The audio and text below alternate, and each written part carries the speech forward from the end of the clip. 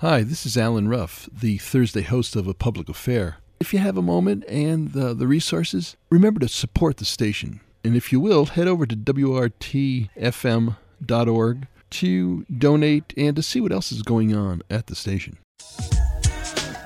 6'6" above sea level. I grab the mic because I like to take you to another mental level. Low power frequency radio modulation. The big sound from And good afternoon. Welcome to the Thursday edition of A Public Affair.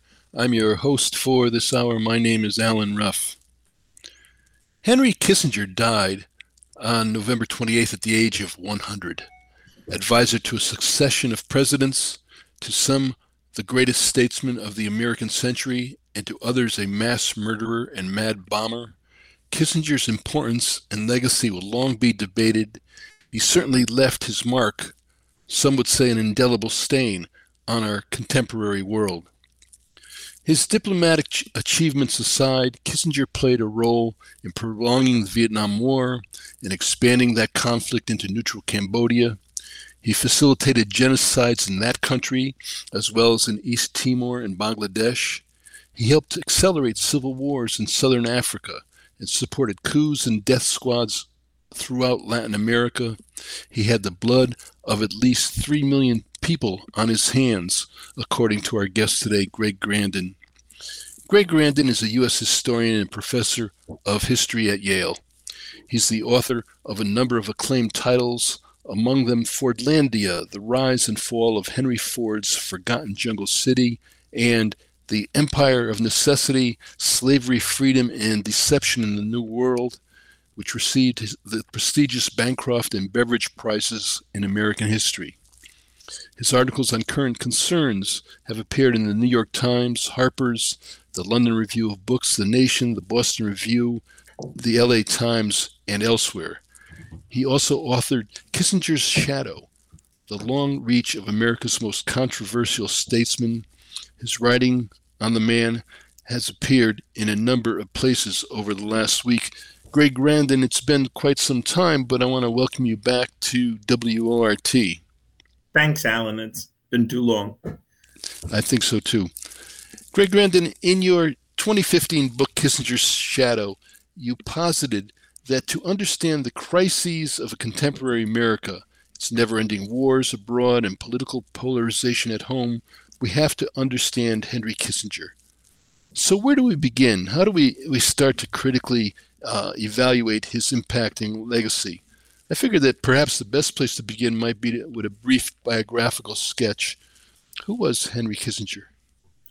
Well, Henry Kissinger was the national security advisor to Richard Nixon and Gerald Ford, and he was also served at the same time for an overlap of that period as Secretary of State. Eventually, he gave up the national security advisor under Ford. It was a total of 8 years in total. So it was a remarkably packed and full 8 years, and we'll get to some of the specifics, and consequential 8 years. He was a German emigre. He was born in Fürth, Germany, in 1923. He died in 2023 at 100. He died he was born in Weimar, Germany, but his family fled when with the rise of the Nazis, and he lost 13. The number that's given out is 13 family members, relatively close family members, to the death camps and to the Nazis, and he wound up in the Bronx, and he made his way through. He served in World War II, and he was in Army intelligence, and that's where he began to make some contacts. He had a fairly consequential position in Army intelligence. He basically administered a good chunk of, I think, Western Germany, and he he used that, as a lot of people did. I mean, this wasn't him to him in particular, but certainly this was a moment after World War II when the meritocracy in the United States was opening up to Jews, and he wound up in Harvard. And he wound up at Harvard, and because of his military work and his intelligence work, he knew a lot of people who were involved in the very, very first flushes of the Cold War of building the national security state. His advisor, William Yandell Elliott, was a kind of philosopher, scholar, spook, one of these, guys that was, I guess, involved in the OSS, and then had some role in building this national security state. And he understood. He was a Kantian, Hegelian, continental philosopher, and he took Kissinger under his wing in Harvard. And then Kissinger was very precocious. He established contacts. He started a magazine, Contours, which, was like one of these little magazines that we have today, Jacobin or the Baffler, only it was at Harvard, and he used it to kind of bring people like Hannah Arendt and, a lot of intellectual luminaries to Harvard, where he continued building a network. He did his PhD at Harvard, and then he went on to take a position as an assistant professor of politics at Harvard. At the same time, he had established himself within the Council of Foreign Affairs and had become an advisor to Nelson Rockefeller. Now, this was the 60s. This was the 1960s by now we're talking about. And he developed a reputation as a theorist of nuclear strategy. And he was also, as I mentioned, he was considered the main foreign policy advisor as an academic to Nelson Rockefeller, who was seen as somebody who was going to become president. Nelson Rockefeller was going to, maybe, certainly succeed Johnson and become president. And so there was a sense that Kissinger's rise was tied to Rockefeller. And that didn't happen, right? We know about the rise. We know about Goldwater in 1964 and Nixon in 1968. There was a revolt in the Republican Party against the globalists. Sounds familiar. And Kissinger thought his political career was over. I mean, there's a famous scene in which he and Hal Holbrook are watching the Democratic convention in '68 in Martha's Vineyard, and the Republicans had already nominated Nixon. Kissinger couldn't believe that. And he thought, because he was, it was that moment of bipartisanship. So he had ties with the Democratic Party, and he had been informal advisor to JFK's administration. So there was a chance he could have gotten. But they watched the Democrats tear themselves apart in Chicago. Chicago '68. The famous cop riot with William Mayor Daley and the Yippies, and he just thought it was over. He just broke down in front of Hal Holbrook. What am I going to do? There's no space for me. But then he pulled himself together, and what he did was he basically made contact with the Nixon administration, who he spent months deriding as being too extreme, too outside the spectrum, too far to the right. And he made contacts with Richard Allen, who was Nixon's foreign affairs advisor at the time, and said, listen, I could use my contacts in the Democratic Party to let you know what's going on with these peace talks that are happening in Paris, because there was a fear that if those peace talks advanced and the Vietnam War was wound down, then that would be a big shot in the arm for Humphrey, the Democratic nominee. And he did. And he played it was close. Richard Allen has great descriptions of him, of Nixon calling from payphones in Paris and, in rain jacket, only speaking German, in case anybody was listening. And he passed on information. He particularly passed on information about the impending deal that was about to be announced that would have ended the Vietnam War, in the second term, in the next administration. And the Nixon campaign immediately used that information with it back channeled to Anna Chennault, another right wing luminary, historical figure, to the South Vietnamese to scuttle the deal. Now, there's a lot of questions. Would Nixon have won anyway? Nixon probably had this information from other sources. But the point was that Kissinger was doing what he could to stay in the game and to accommodate to the new situation. And Nixon awarded him by giving him the National Security Advisor spot. You're listening to historian Greg Grandin, author of Kissinger's Shadow, The Long Reach of America's Most Controversial Statesman.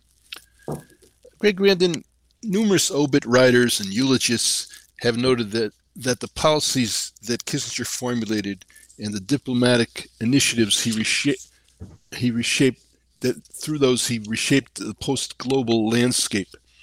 If you were to highlight the initiatives for which he should be remembered, what would they be?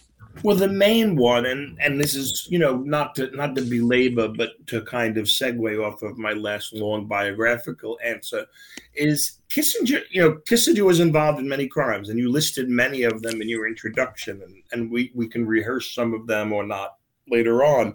But the main thing that he should be remembered for is that he came to power at a very consequential moment as the old national security state was coming apart as a result of Vietnam.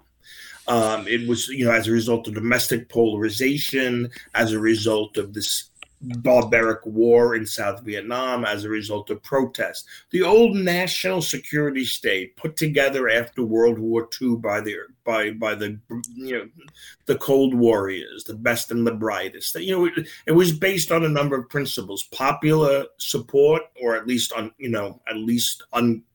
no dissent, bipartisanship, and a sense of detachment from democratic input. That begins to kind of unravel with Vietnam, and so Kissinger comes to power right at a moment of that unraveling, and he hastens its unraveling. We can go into the details later, but his secret bombing of Cambodia, in particular, adds to the fury of protest domestically. Kent State, the killing of the 4 students.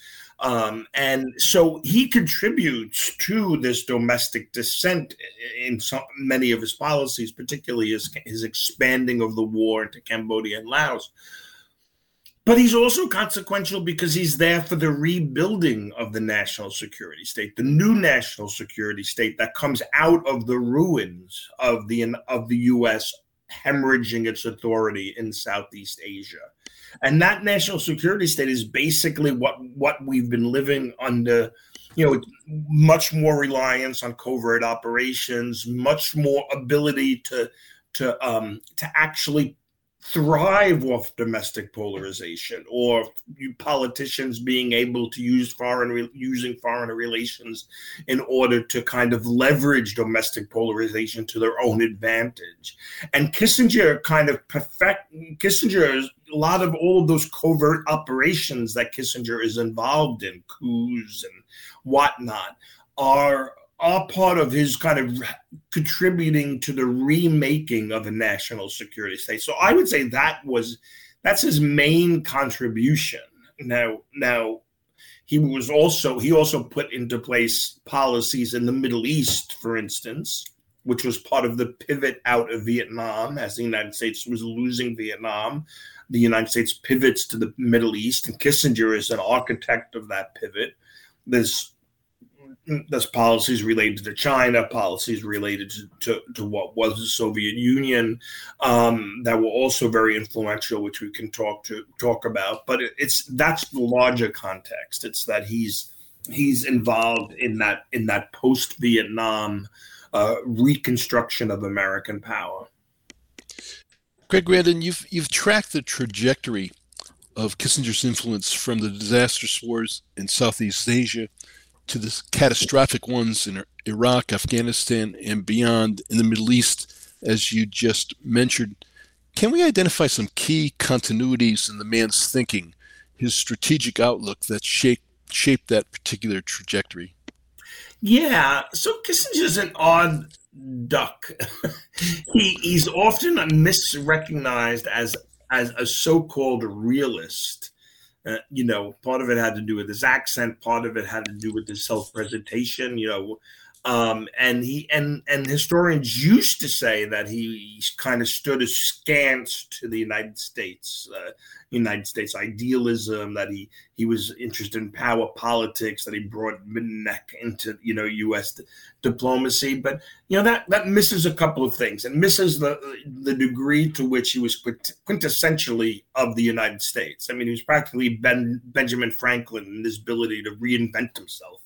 His self-conception and self-reconstruction, and then present themselves in order to advance himself personally.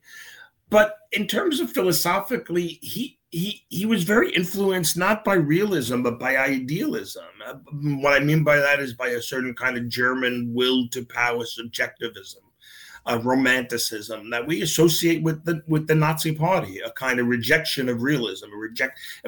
Kissinger believed in great men. He believed that great men had the power to intervene in history and bend the curve back upwards as an empire was about to, maybe about to enter into its declining era. He thought that he had an analysis that too much bureaucracy, too much information was paralyzing, because a leader who has too much information is overcome by the possibility of whatever they do, it will result in catastrophe. He was very much against thinking of history as a process of cause and effect. History is fine as analogy.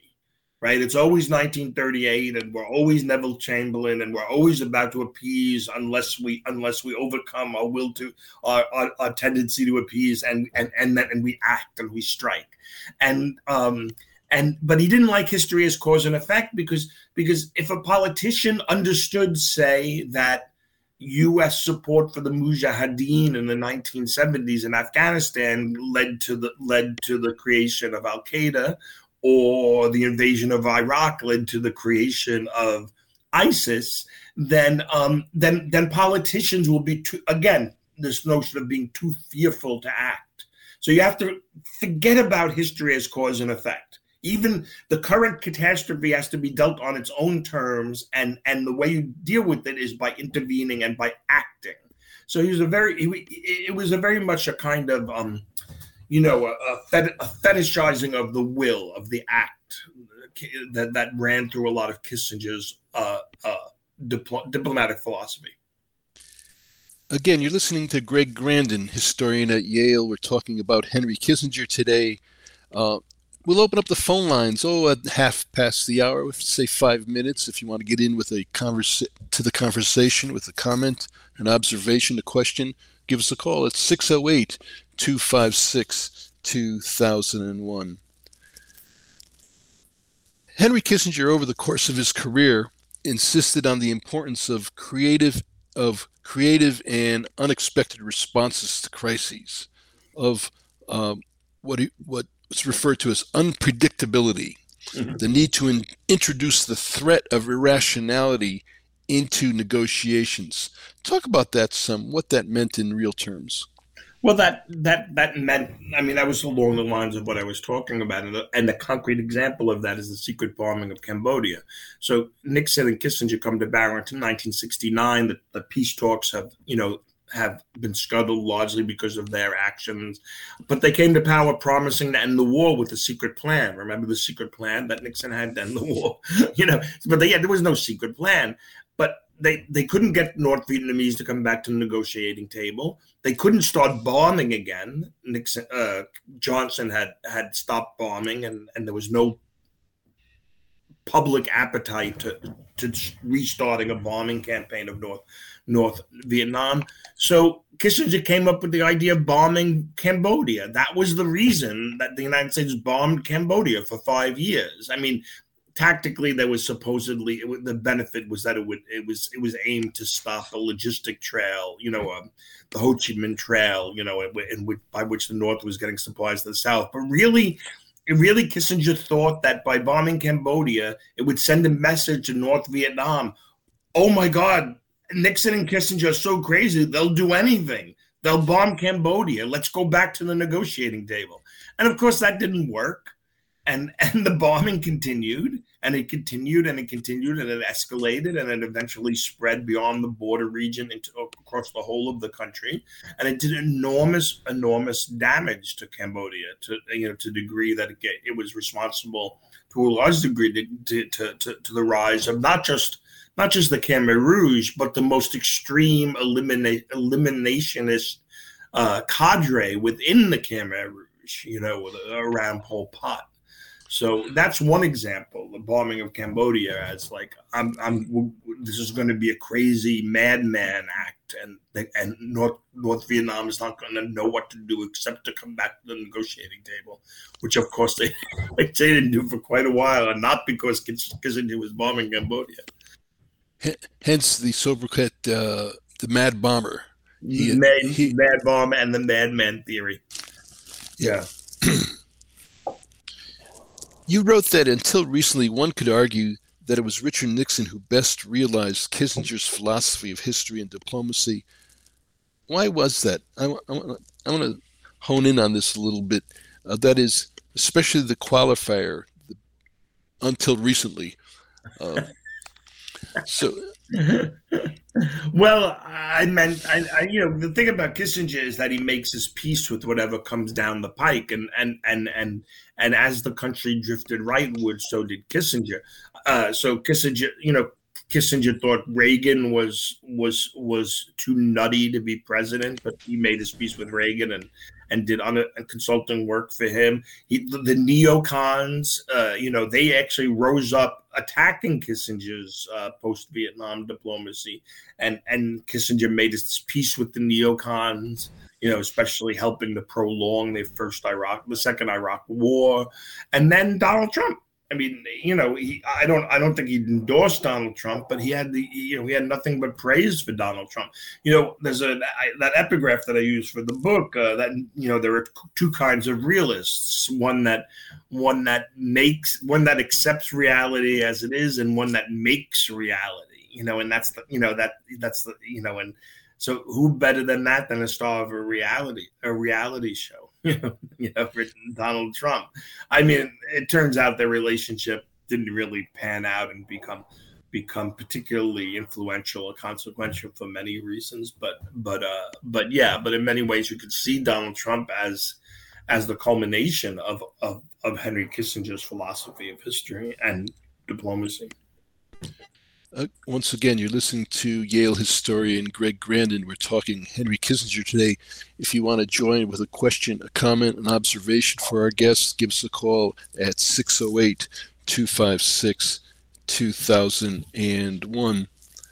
Greg Grandin, you've written a great deal about the history of U.S. imperial meddling in Latin America.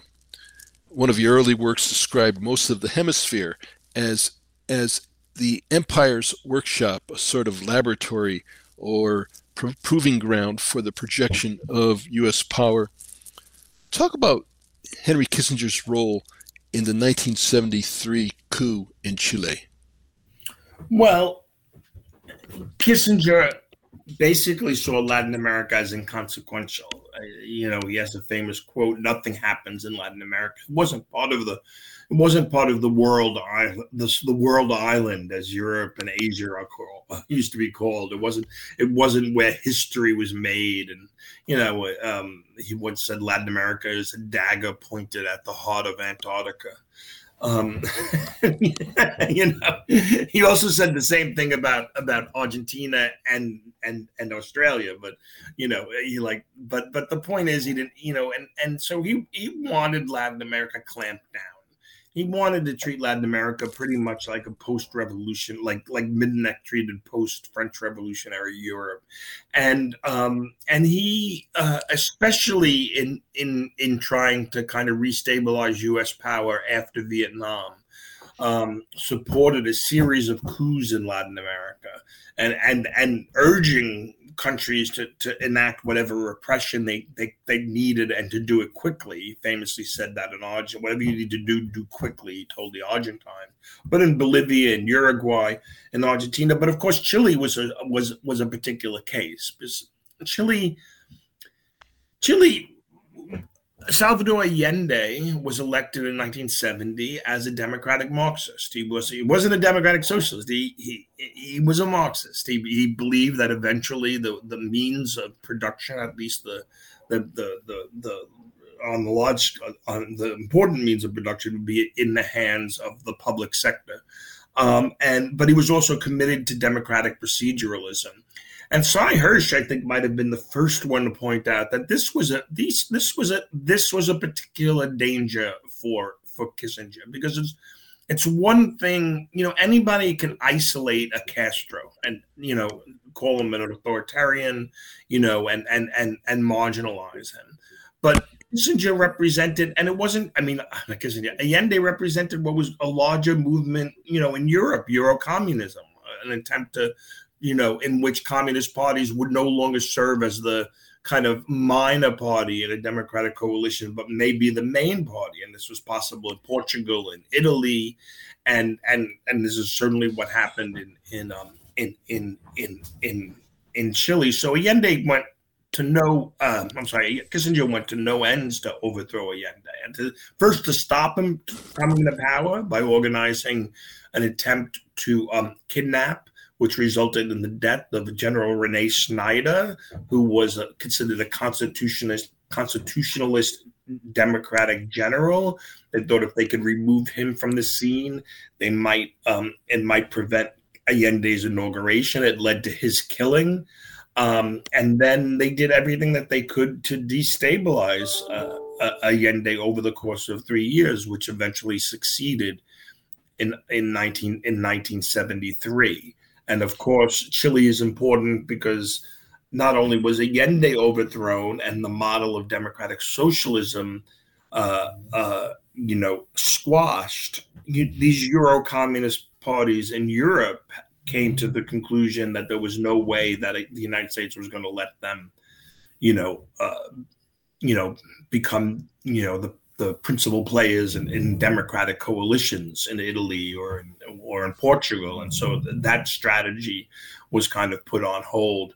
And of course, Chile was important because it was the place where the libertarian economists, were let to run wild and implement a kind of economic shock doctrine that becomes the foundation of neoliberalism. So out of the ruins of that coup, the two symbols of two different ways of organizing the world emerged: Salvador Allende and Augusto Pinochet, and they still have resonance today. People love Allende who are democratic socialists, and people who are not hold up Pinochet. I mean, people in the January 6th uprising in Washington were wearing Pinochet. They wear Pinochet t-shirts with helicopters.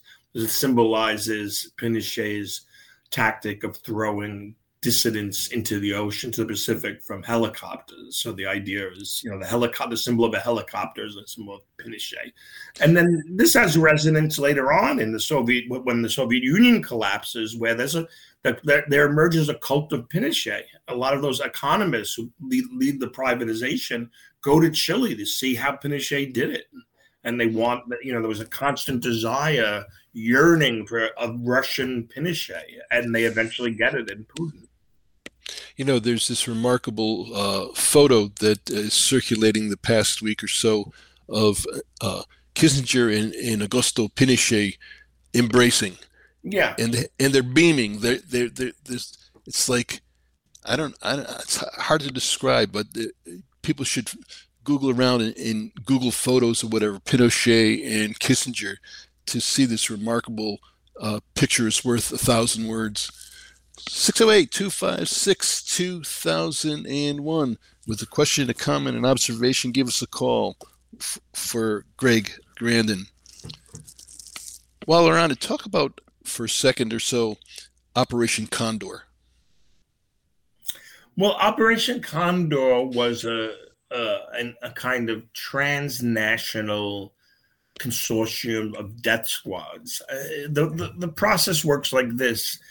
After the Cuban Revolution, the United States was very interested in centralizing the intelligence agencies of individual countries to get them to work more efficiently to respond to dissidents or subversives. And that entails being able to capture people, gather information through torture, analyze that information, and act quickly on it, right? So you're expanding the radius of your operation. Then you capture more people, you get more information, and you act on it.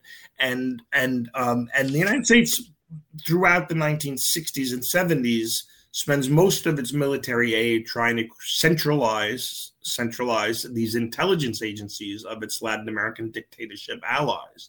Operation Condor is that process on an international scale. Once the individual intelligence agencies are professionalized and centralized in any given nation, then they can be integrated into a larger transnational consortium of terrorists. And that comes into operation after the 1973 coup in Chile, and it had international reach. It killed people in Italy, and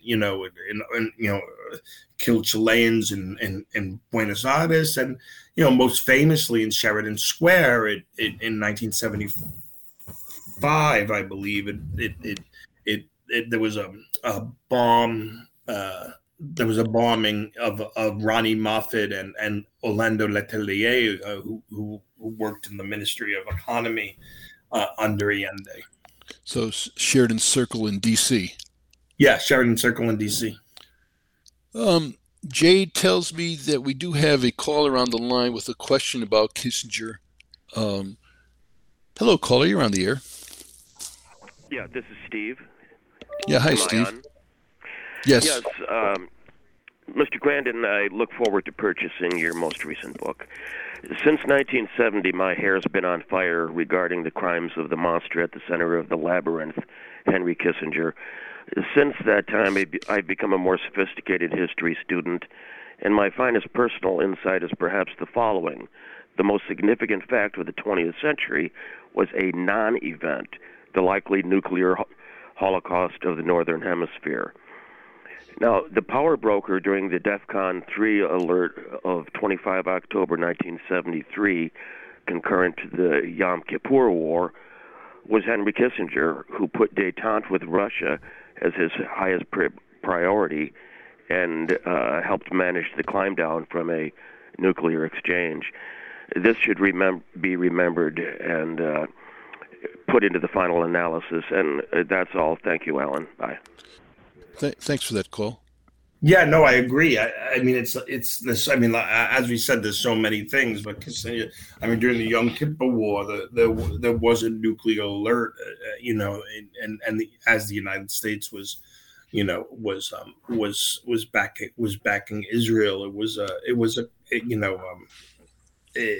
non-event. I mean, obviously there was no, but there were different moments. And Kissinger and Nixon, Kissinger.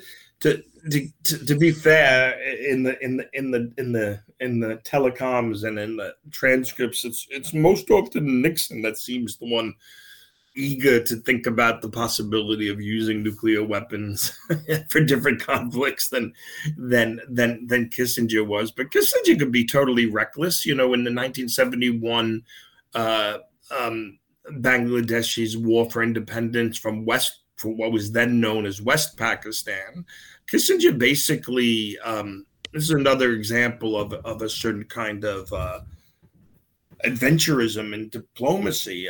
He essentially invited China to intervene in India. He basically said, if you feel it's in your interest to do something, we will not stand in the way.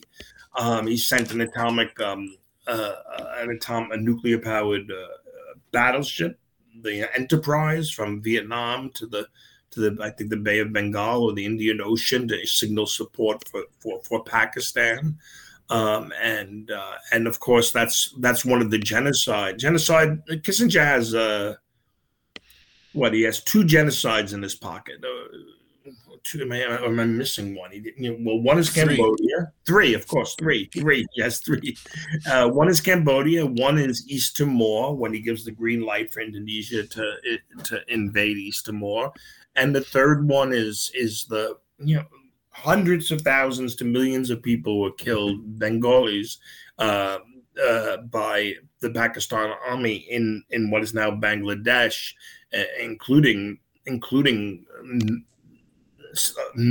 mass rapes on a scale unimaginable that is now widely considered to be a genocide. And Clinton basically urged Pakistan on, and didn't just urge Pakistan on, urged China to get involved if because Kissinger and Nixon really hated Indira Gandhi. I mean, we were chatting before the show about the 7 words you still can't say on public radio, and I don't know if one of them is this, but it rhymes with the witch, and they called Indira Gandhi that and other things to a remarkable degree. They were obsessed with Indira Gandhi. We kind of buzzed by East Timor. I want to take a minute on that one. That is Kissinger and his green lighting of the dictator Suharto's invasion of East Timor. Again, another genocide. Yeah. I mean, Suharto was Kissinger and Ford were on a plane. It's almost a filmic scene. They're on their plane. They're ready to depart. I think a bunch of Indonesian officials board the plane and say that they have plans to invade, East Timor and annex it, because East Timor had an independence movement and declared itself independent. And Nixon and Ford basically let Suharto's men know that, if not Suharto himself, I can't remember, that they had no objection to it. And of course, they supplied the arms for a lot of the killing. And the next day, I think, that Indonesia invaded. Talk for a second about Kissinger's diplomacy, so-called, which also stoked the war in Angola and prolonged apartheid in South Africa. Well, this is his move. Again, in this very consequential 8 years in which he was public office, up to 1973 too, which consumed by Vietnam, and then after 73 to 76, it's obsessed with kind of stabilizing U.S. foreign policy, and part of it was this turn towards stabilizing the third world and the U.S. spheres of influence. And Kissinger supported, Angola and Mozambique had just fought and won their independence from Portugal. Portugal exited dramatically, very abruptly, in one of these ways that, lead to a great deal of destabilization and uncertainty. And Kissinger, and again, working with China because of, the Sino-Soviet split, began to support anti-communist insurgencies in Angola and Mozambique, which did enormous damage. And it's just obviously they didn't care. Hundreds of millions of people were killed in these two insurgencies for no other reason other than not to let a possible pro-Soviet or Soviet tilting, coalition regime take power in both places. What happens in Angola is in 1975, Cuba, defying Russia, sends 30,000 troops into Angola in order to save the MLPA and the ruling coalition and fight back the white vigilantes and apartheid troops from Rhodesia and from from South Africa. And this forces Kissinger to completely abandon whatever elaborate philosophical edifice he thought he was working from, and just completely do an about face on Africa. Their policy in Africa, Kissinger called it the tar baby policy. It meant supporting white supremacy wherever it existed, and he completely and part of that was also part of that quote unquote tar baby policy was part of the Southern strategy, the support for white supremacy at home and cultivating white resentment at home in the South had wasn't just a domestic policy, it was a foreign policy. Nixon's men can go and say, look, we're keeping them down in Angola and Mozambique too, not just in Mississippi. And but Kissinger had to do a complete about face and declare that white supremacy had to start winding up. It had to be majority Democratic rule. It took a long time for that to happen, but it really was the beginning of the end for Rhodesia and for South Africa's apartheid government. Kissinger even put on a dashiki and did a tour of Africa and started talking about how the United States would accept plural different ways of development, including local versions of socialism, as long as it wasn't aligned with the Soviet Union. So Cuba basically forced the end of white supremacy in Southern Africa with that operation in 1975. I want to come back to the Middle East. You wrote that Kissinger left that region in chaos, setting the stage for crises that continue to afflict humanity. How is that so? Well, three different ways. If you just, for the sake of the conversation, you could think of the Gulf, you could think of the Israeli-Palestine conflict, and then you could think of Pakistan and Afghanistan. In terms of the Gulf, Kissinger really cemented the United States' relationship with oil-rich Arab countries. And was the architect of what we think of the kind of there was a move by the third world and proposals and hopes that a lot of the petrodollars, the skyrocketing price of energy and the sudden wealth of Saudi Arabia and pre-revolutionary Iran could be used to capitalize third world development. Kissinger basically organized a system in which all those petrodollars were recycled back into New York, London, and bond banks, and also used to purchase enormous amounts of defense contracts from U.S. defense manufacturers. In some ways, the point was to avoid the shock of suddenly collapsing demand after Vietnam. That U.S. defense industry didn't have to worry that the Vietnam War was over because it had Saudi Arabia and it had Iran, and of course Kissinger's cultivation of the Shah and Sivak, the torturous and brutal security forces in Iran, which contributed to the revolution, contributed to the opposition and contributed to the eventual overthrow and the rise of an Islamic republic there.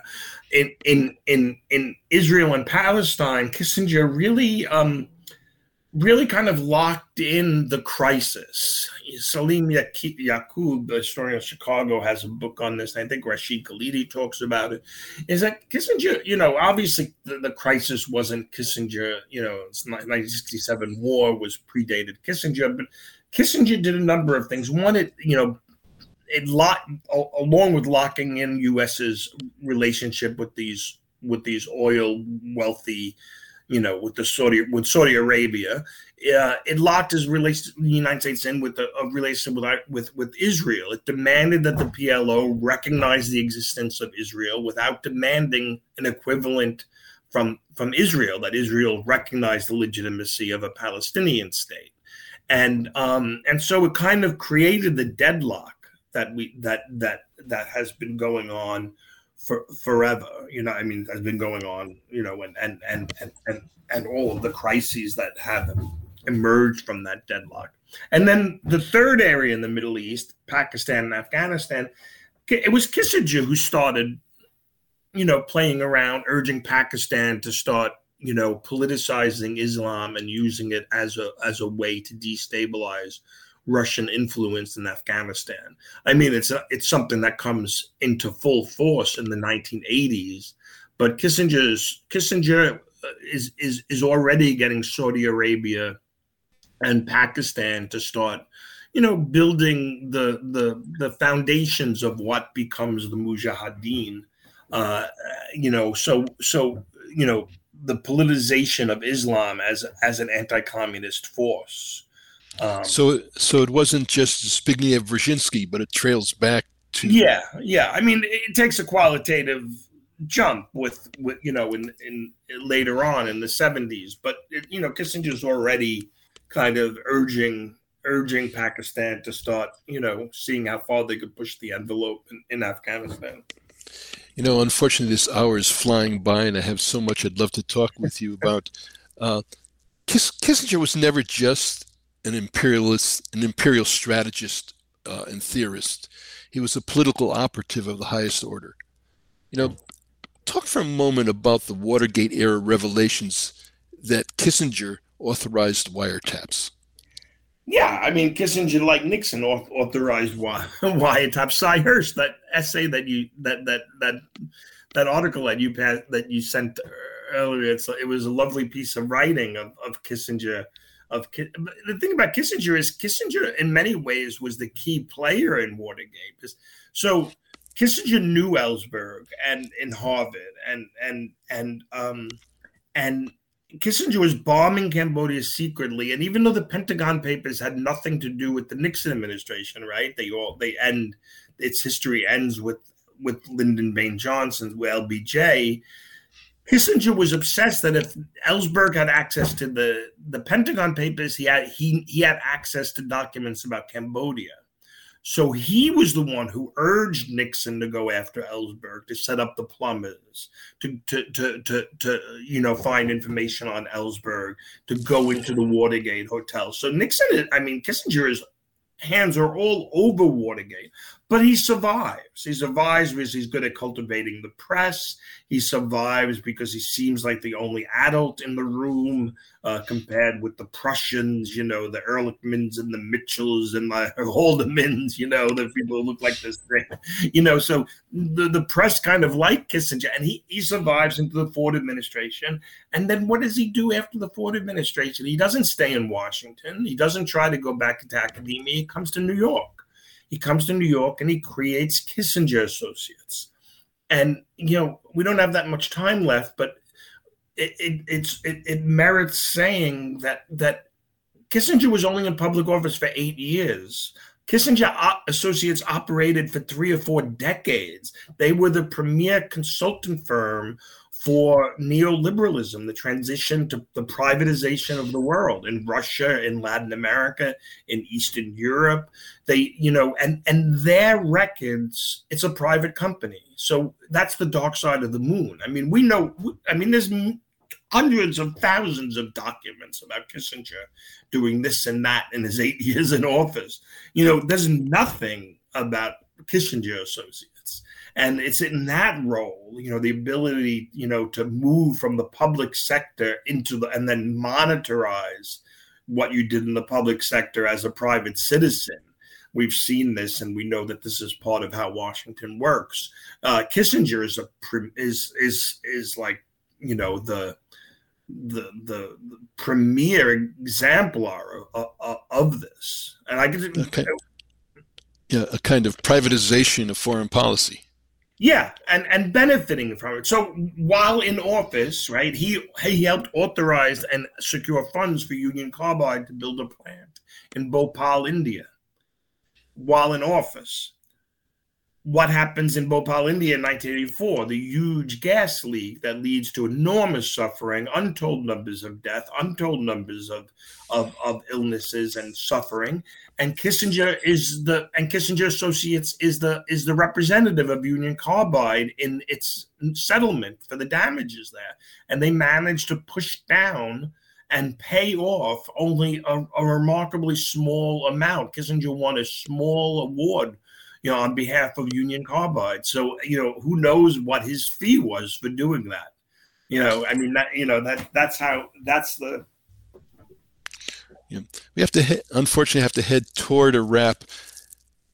But I wanted to touch on one thing. That is, in your recent appraisal of Kissinger in articles in Jacobin and The Nation, you described Kissingerism as a perpetual motion machine, that the purpose of American power was to create an awareness of American purpose, that there was a whirlpool of reasoning in his thinking, and you carry that and you lead that to the I guess the quintessence of that, and that is back to Donald Trump and the president. Yeah.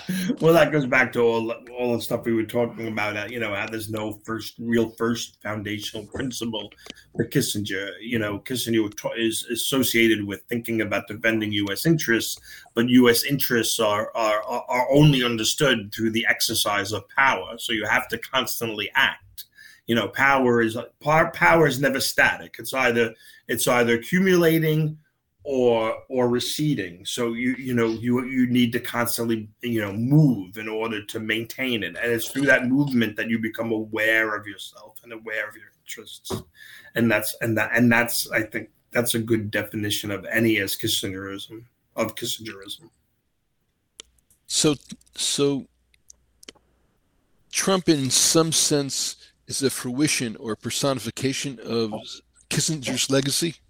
Well, I would say that the crisis that we're living in which the poly crisis, whatever you want to call it, the overlapping crises that in which no one person can come up with a viable creative solution for what comes next, is that vacuum, I think, is a result of not Henry Kissinger, just Henry Kissinger. It's a result of the kind of ceaseless militarism that Kissinger supported. I mean, let's keep things in perspective. The United States is bigger than Kissinger, and the militarism has many different kind of sources and propulsions, but it's endless war has led to the moment that we're in now, and can't seem to find an exit from. I mean, people want to find, people complain about disinformation and false and very quickly and fake news and all of that. That's just the psyops coming home. That's all it was. It's the disinformation campaign that the United States has been waging on the rest of the world for a century is now just, it's just now washing back. Well, we have to go, Greg Grandin. A very brief final word. One last thing that I've been trying to say is that Kissinger's still killing people. The unexploded ordinances in Laos and Cambodia every year. Hundreds of people die in those countries, farmers who accidentally kick a bomb that didn't go off, that was dropped in 71, 72, and they die. So the killing continues.